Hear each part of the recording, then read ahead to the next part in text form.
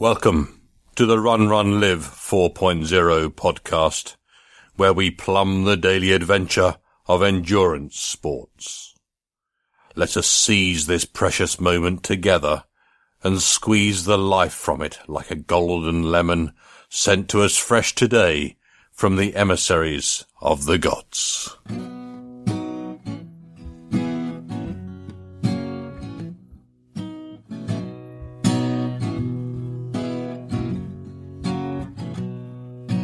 That he was a terribly happy guy. That he ate a moldy pumpkin pie. Then he thought that he just couldn't die. So Ned, he laughed so hard it made him cry.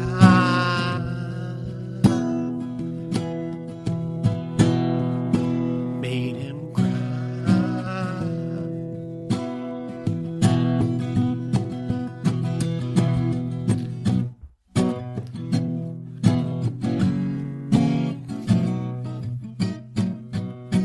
Hello, my friends, and welcome to episode 482 of the Run Run Live podcast.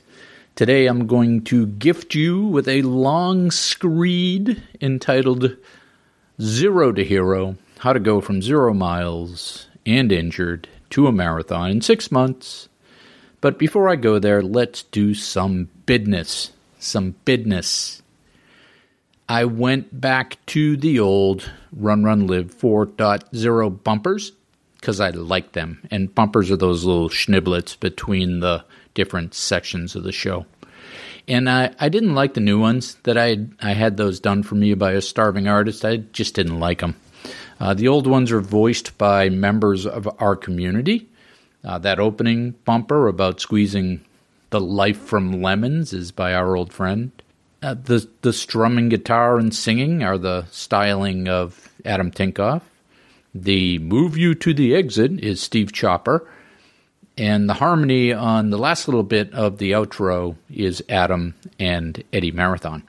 So if I ever do interviews again, the featured interview bumper is a younger version of my talented daughter, Katie. And they make me happy. Hopefully they make you happy too. Secondly, I spent some time last weekend loading old shows into my new Acast feed.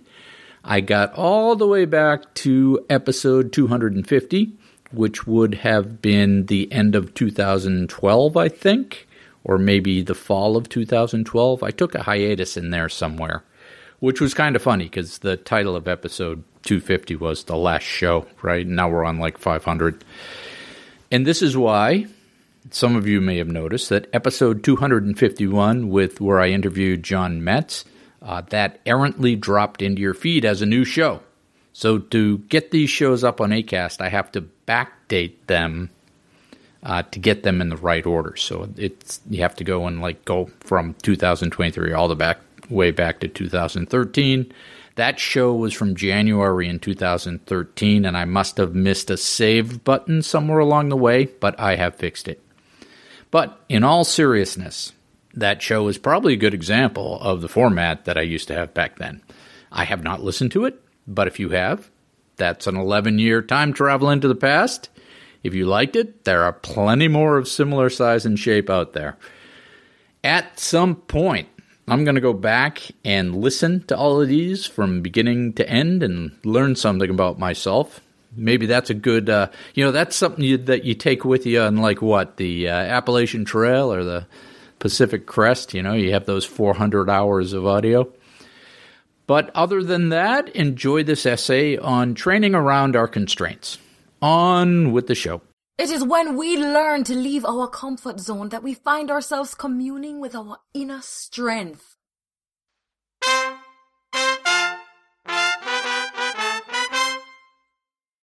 Zero to Hero. So today's lecture, students, is entitled, How to Go from 0 miles and injured to a marathon in 6 months without dying. Or for the short attention span crowd, 0 to Hero. In this post, I'm going to detail my recent training cycle and some of the lessons learned. First, the starting point. We need to go back a couple of years. Sherman set the way back. If you're old enough to get my cultural references, we can still be friends.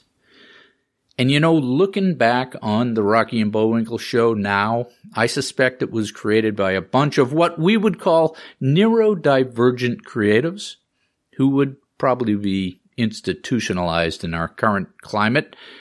I would have loved to be in that writer's room. When I popped my knee in the spring of the apocalypse, I was in really good shape.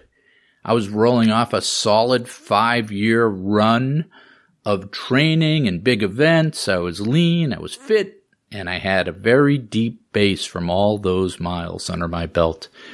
And it took me a good year to lose all that fitness. So here, students, is our first learning point. You may want to write this down. It'll be on the test. You do lose race fitness very quickly. But core base fitness takes a long time to bleed off. My body was adapted to that constant training for many years, and that structurally changes you. That's an investment that you retain. There's a deep, long-term mental and physical adaptation that you accumulate. This would be the starting point of our story, the baseline, if you will. I was fit, and I could still run, but it hurt when I ran. Real pain. And what do I mean by real pain? Well, another artifact of training consistently, and one might say vigorously even, over many years, is that you get to know pain in a nuanced way. And this topic warrants a whole book, but let's just say you get a feel for the different types of pain. Let's start with the normal pain of training, right? There is familiar discomfort in effort of taking a race or a workout to the edge of your abilities.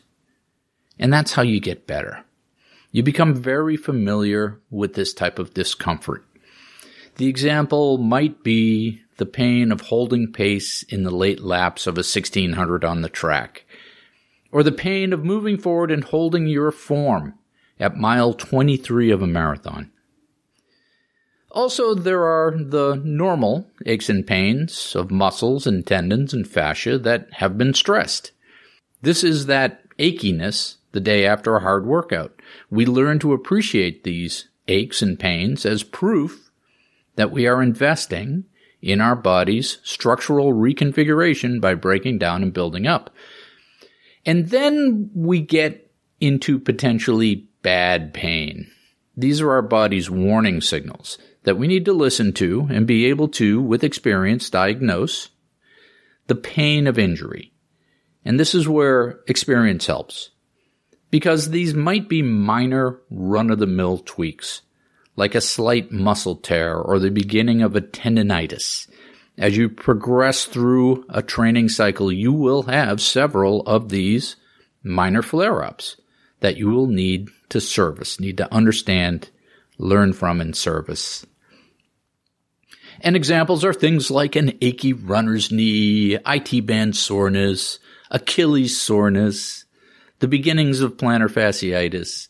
We all know these types of tweaks, and they're easy to notice, easy to diagnose when you have the experience. And most of the time, with the proper attention, therapy, and maintenance, they can be managed before they get chronic.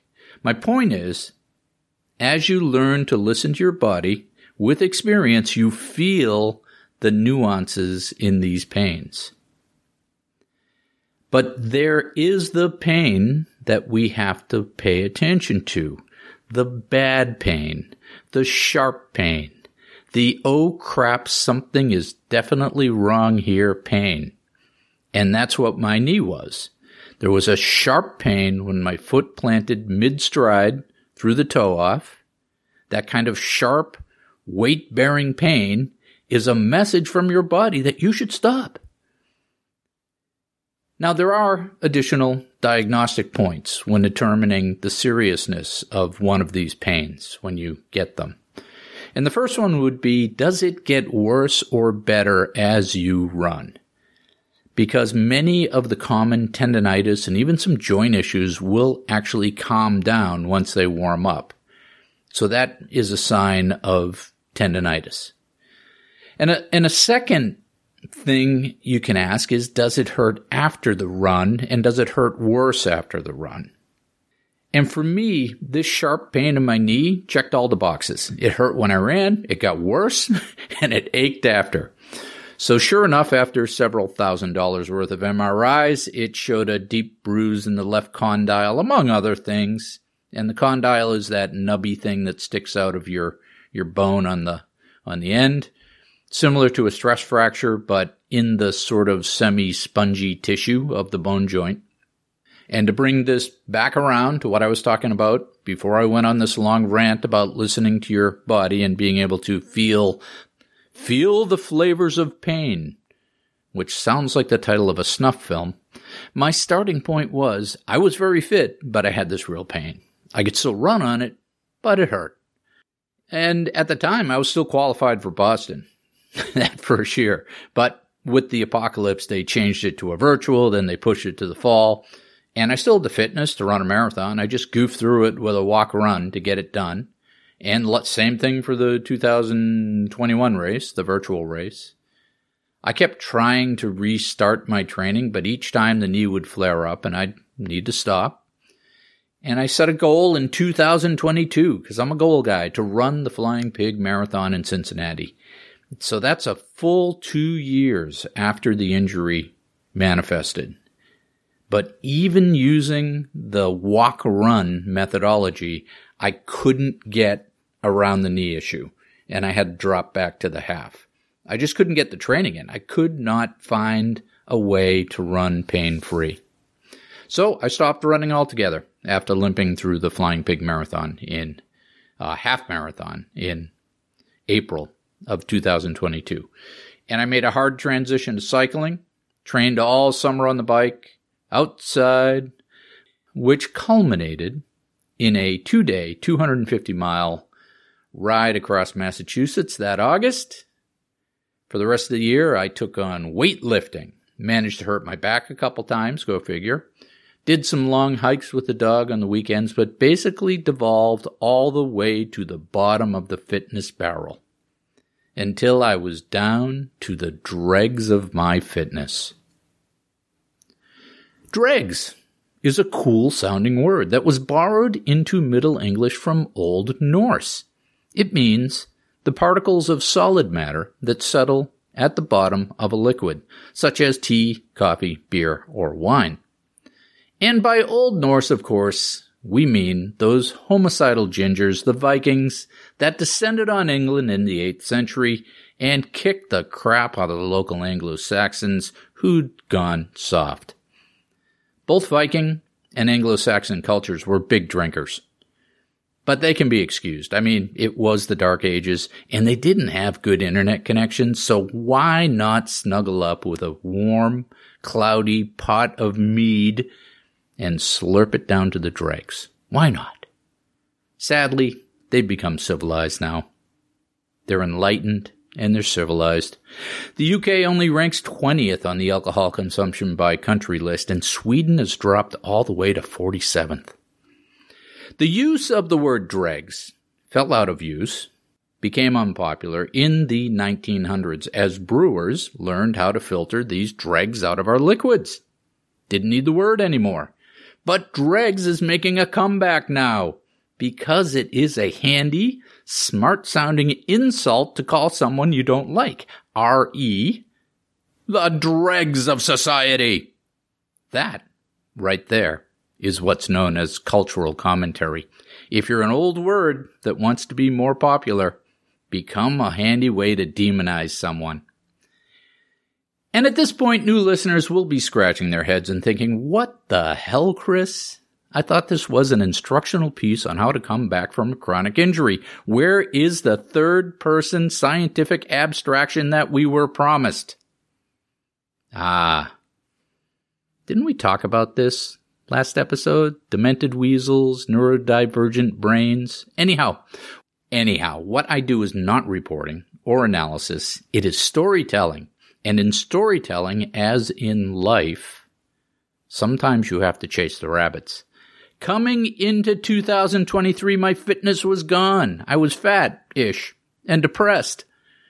In the new year, I started doing some short, easy runs, 2-3 miles, agonizingly slow. I had no fitness. I was out of breath. I had to walk a lot.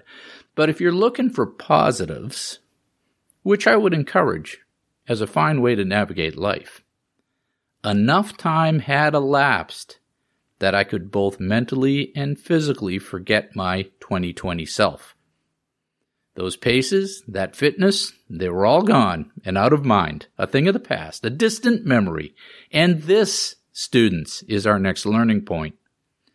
When coming back from a chronic injury, you need to forget the athlete you were. You need to let all that stuff go. You need to start at the beginning with the mind of a child. And frankly, that takes time. Time heals all wounds. That's a sentiment attributed to the Greek dramatist Menander in 300 BC. And that right there is a commentary on how all knowledge already exists, but it doesn't matter because we as individuals need to learn it for ourselves through trial and error to really learn it, to internalize it. But you know what? Once you let those expectations go, it's very freeing. You can learn the joy of being a beginner. You remember what it's like to cherish those small things. And you remember that this is all a gift. Like I said, I was slow, and you respond, of course you were slow. You were out of shape, but it's more than that. And this is our next learning point. I had to learn how to run slower. I had to forget my previous easy pace.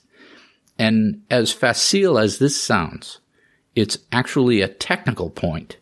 To run at a pace a full, let's say, minute per mile or more slower than your previous training pace means essentially having to learn how to run again. And the mechanics of that slower pace are different. You can't just slow down your old mechanics. You need to learn new mechanics, and this takes practice. The same years of practice you used to learn that old pace and those mechanics. The natural reaction to running a much slower pace is to let your form lapse. And as we have discussed many times, form is the foundation of your training. Running slower is not running with poorer form. It is learning how to run slower with good form. This topic of what is good form, again, is a whole nother book that, I have covered it before and will probably cover it again.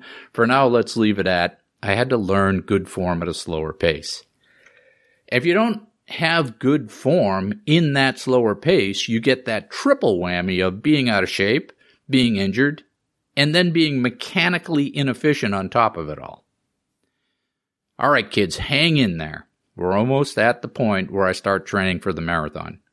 But I'm about to chase another rabbit. So my first road race was in 1991. It was a new 10K in Groton, the town I grew up in. That was my entry into road racing. That was the seed that would kick off these 2 decades of enthusiastic training. I have run the Groton 10K every year since. So yeah, like 30 years I've run this race, and I was not going to miss 2023. The challenge, of course, was that I had 0 miles to begin this year. And I was so draggy that running a 10K looked very scary indeed. So in January, I tried to get out a couple of times a week to get 10K capable. And the knee still hurt, but not as much. And if I took it easy, I could run, and it didn't get much worse. It stayed at a background noise level of pain, maybe 3 or 4 out of 10. And this is our next learning point. You can work within the constraints of the injury. As I began some short, slow runs, I discovered what made the knee mad and what did not make the knee mad. And what made the knee mad was running up hills and any kind of sharp toe-off activity. And this included any kind of speed work, and it also included running on uneven ground. What the knee seemed to have a grumpy acceptance for was slow, steady runs on level ground. I could work with that. As I started my slow, steady, level campaign, I was starting to gain some confidence. And then, with great serendipity, I was offered a charity bib from Marine Corps. And I was dared, yes, full-on 8-year-olds in the schoolyard dared to run the Marine Corps Marathon in October. I suppose we could shoehorn in another lesson here about serendipity. That might be an extra credit question on the exam.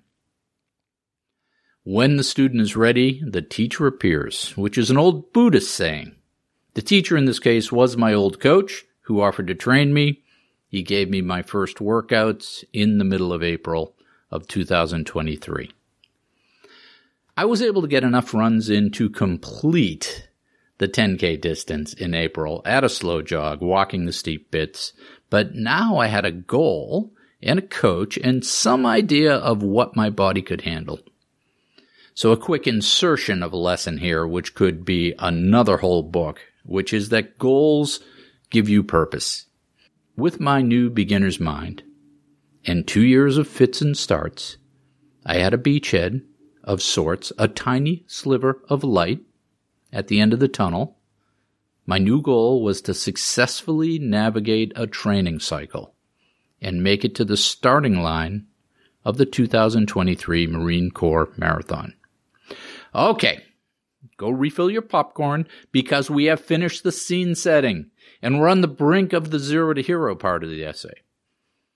Here is our next learning point. As unsexy as it is, you need to be honest and work within your abilities. Hope is great, aspiration is great, but when you have a chronic injury, you need to be realistic about what you can do. And for me, this meant I could run maybe 3 days a week. I couldn't or shouldn't do speed work or hills. I couldn't or shouldn't do many of the leg strengthening exercise that I would normally do, like lunges and squats, and in general, anything that was jumpy, squatty in nature. Our next big learning point, you already know, but I will pound it with a hammer a couple of times to make sure you remember. Regardless of what shape you're in and what your constraints are, a structured training plan wins every time. Winging it doesn't work. What is a structured training plan? Again, this is something I have discussed before. We'll probably do it again because the structured plan is the key to meeting your goals. A structured plan has phases. For a marathon, the typical phases are base building, strength building, and race-specific training. And then within those phases are weeks with workouts. And each workout has a purpose. And the workouts change and build over the weeks and phases as you get to your starting line with the capacity to reach your goal. It does not matter if your goal is just to finish or just to start, or to qualify for Boston. You need a structured plan. And I'm going to pause here and give you a storytelling tip. If you are giving a presentation, and there are important things that you want the audience to remember, it's a good idea to pause and reinforce those points during the presentation. Let me explain. No matter how good you are at engaging an audience, they will only really remember the first couple minutes and maybe the last couple minutes of what you're saying. It's not your fault. It's not their fault.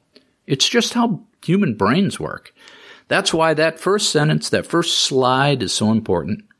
And the last thing you say is very important as well. But then how do you make them remember the stuff in the middle? Well, you pause and you highlight. This breaks up the monotony. It wakes up the brain. It's a signal to the brain to wake up because something important is being said. Tactically, how do you do this? Well, easy. You stop talking. You let a full second of silence fall like a radioactive brick, and this will freak out your listeners' limbic systems. And then you say slowly and loudly something like, if you can only remember one thing from today, it is this. And then you state the thing that you want them to remember. Variations on this could be, write this down, or this is important. So, my friends, if you can remember only one thing from today's essay, it is this. Structured training beats everything else. It beats new shoes. It beats effort. It beats diet. Structured training is the key to reaching your running goals. Great. Let's talk about the components of a good structured training plan. First, you need that base mileage, that volume. You need to be able to spend enough time on your feet in your training to run your target race. As simple as this sounds, for me, with no running over the previous years, it posed the first challenge. In addition, I had the injury to contend with. I couldn't aggressively load miles without risking the knee flaring up. And finally, the elephant in the room. I'm old. I can't handle back-to-back workouts anymore. I need more time to recover. So this meant that the baseline schedule for me would only be 3 days a week. And then the question becomes, how do you get the necessary volume on only 3 runs a week? And the answer is pretty simple. It's to make those 3 runs longer and supplement that volume with cycling and other cross training. So my typical week at the end of the training cycle was 8.5 miles on Tuesday, 8.5 miles on Thursday, a multi-hour cycle on Saturday, and a longish run on Sunday. You can see the theory at work here. The long ride on Saturday led into the long run on Sunday, so that gives you back-to-back cardiovascular events. The bike ride doesn't pound the legs, but it gives you the fitness and it gives you some tired legs. This simulates the load that I needed without stressing the legs with back-to-back runs. On the in-between days, I did yoga, core fitness, but because I was starting from scratch, those first few weeks were not 8.5 miles. Those workouts weren't that long. They were maybe 5-mile workouts. And I was barely hanging on at the end of them. It took a few weeks, probably 4 weeks, as I learned that new pace and adapted to get some fitness back before those runs started becoming comfortable. So design your structured training to work within your constraints. And next up in a good structured training plan is the quality part of it. When you're doing your strength building, and what do we mean by quality? Quality workouts are those workouts that are designed to push the envelope. These are typically tempo, speed, hill workouts. By pushing the envelope, your gains are much faster than if you just ambled along at the same pace and effort all the time. I have, and will probably again opine about tempo and speed and hills, but let's not start another book chapter here. Let's just leave it at you need some quality to achieve your goals. But Chris, you ask, how do you perform quality workouts with a buggered knee? Great question. And honestly, Coach did try to sneak a hill workout into my early training, and I said, no, the knee won't take it. But there are other flavors of quality, of tempo, that allow you to ease into it a bit. So, for example, fartlek or surge runs where you throw in a little bit of faster running, some episodes during your workout. And these can be as short as 30 seconds, just to engage the faster twitch muscles and learn that faster pace. Have your body experience that faster pace. Then you can progress into more substantial fast finish runs, fast comeback runs, where you run the last 20 minutes or the last half or the last mile at a stronger effort. That's great race training. And this is what we did in my structured training plan. On those 8.5 mile runs on Tuesday and Thursday, I was able to handle those outings without dying. Then we started to mix in some tempo. Fartleks, surges, fast finish. And the fast finish runs were perfect for me because they gave me that nice long warm-up before hitting those faster paces, and that really helps with injury. And they were hard, but they were good hard. And in the past, I may have hit these tempo runs with a bit too much abandon. I always ran my tempo too fast. But in this training cycle, I was smart about it, and I was quite cognizant that the knee was watching me like some red-eyed demon waiting for me to push too hard. So I kept these tempo efforts at 70 to 80%.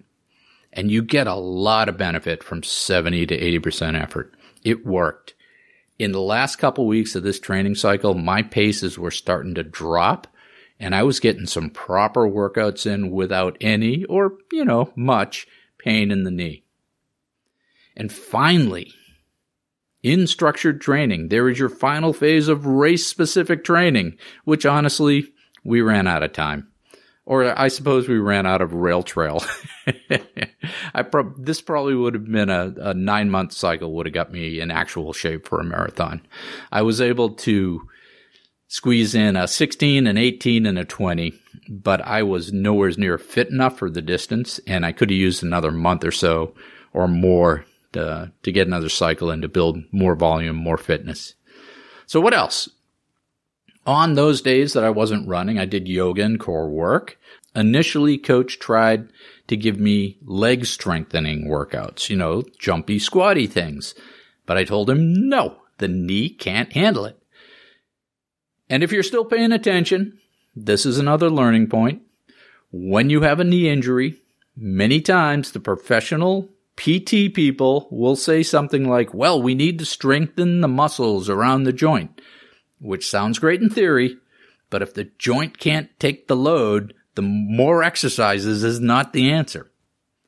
And in a nutshell, my friends, this is how I was able to go from 0 to hero in 6 months to get to the start of the Marine Corps Marathon. It also explains why I didn't have a great day. By working within my constraints, I was able to build enough fitness to complete, but certainly nowhere near enough to compete. I had 0 hill training, 0 leg strength training, and I was light on race prep miles. I'm quite proud of what I was able to accomplish. It was a unique training cycle, and I learned a lot. I was able to feel that joy of discovery again. I was able to spend some quality time with Ollie the collie, who in the process became an excellent leash runner. He's such a great runner now out in the rail trail. And importantly, I was able to get to the start, which was my goal, to the start of the Marine Corps, but also to the start of a new phase of this running adventure. The knee, I would call it 80-90% better. I now possess the much-cherished ability to train, or just to run, and that's invaluable. Think of this cycle as a proof of concept, or a pilot project. The pilot program was successful. Now we get to decide how to deploy these capabilities. So, my friends, my students, in summary, for the uninspired kids who sit in the back of the class, and they hope not to get noticed by the professor. They imagine themselves some sort of intellectual revolutionary secretly reading Kafka and Burroughs while their dorm mates cavort at the homecoming bonfire. For you, here's the short form. Number 1, you lose race fitness very quickly, but core base fitness takes a long time to bleed off, and you never lose that knowledge. Number 2, as you learn to listen to your body, you learn to feel those nuances of what the pain is. Number 3, when coming back from a chronic injury, you need to forget the athlete you were. You need to start at the beginning with the mind of a child. Number 4, when an injury forces you to run slower, you need to learn good form at that slower pace. Number 5, you can still train if you work within the constraints of the injury. Number 6, when the student is ready, the teacher appears. Number 7, goals give you purpose. Number 8, a structured training plan wins every time. Number 9, you can design a structured training plan to work within your constraints and still be effective. Number 10, be careful of the assumption that you need to strengthen the muscles around the joint. It sounds great in theory, but if the joint itself can't take the load, more exercises are not the answer. That concludes our lesson for today. Leave your test booklets on the desk as you leave. And remember next week's assignment, 3,000 words on why exactly are those angels dancing on the head of that pin. Oh, one more thing. As I read through this, I realize that some of my students may not be able to differentiate between Tarzan, Lord of the Jungle, which is a pulpy Victorian African adventure novel by Edgar Rice Burroughs, and Naked Lunch, which is a Beat Generation dystopian dreamscape by William Burroughs. In the context above, a case could be made for both. So for extra credit, you can write 3 paragraphs, comparing and contrasting the relative societal impacts of colonialism and racism versus drug addiction and sexual deviancy. And I think Tarzan would have made a pretty good trail runner. Or, would all that swinging from vines and branches in the treetops be cause for disqualification? Okay, now we're going to move you towards the exit, please. All right, my friends, we have successfully navigated another episode 482 of the Run, Run, Live podcast. Hope you enjoyed that. Felt a little long and meandering to me, but hey, it's my show. I'll try to tighten it up in the future. You don't want to let me off leash. It's not a good thing. Next up for me is a 5K turkey trot, Thanksgiving morning, and my goal is to not injure myself. And after that is the Mill Cities Relay, where I will once more captain a team of runners. And this year I'm taking on one of the 6-ish hilly legs, so that should be interesting. Again, try not to hurt myself. And I'm still doing my 3 runs a week, and I'm back in the gym, lifting weights. I have a couple of health-related stories for you. So Ancestry.com, they sent me a survey recently. So I have an account. I don't pay them anything. I'm not a subscriber, but I have an account. So they send me email. It was a bit of a lifestyle survey around habits and such. And I suppose they're looking for correlations between ancestry and lifestyle. I don't know. But one of the questions was, how many days a week do you exercise? And I said 6. The real answer is probably 7, but I said 6.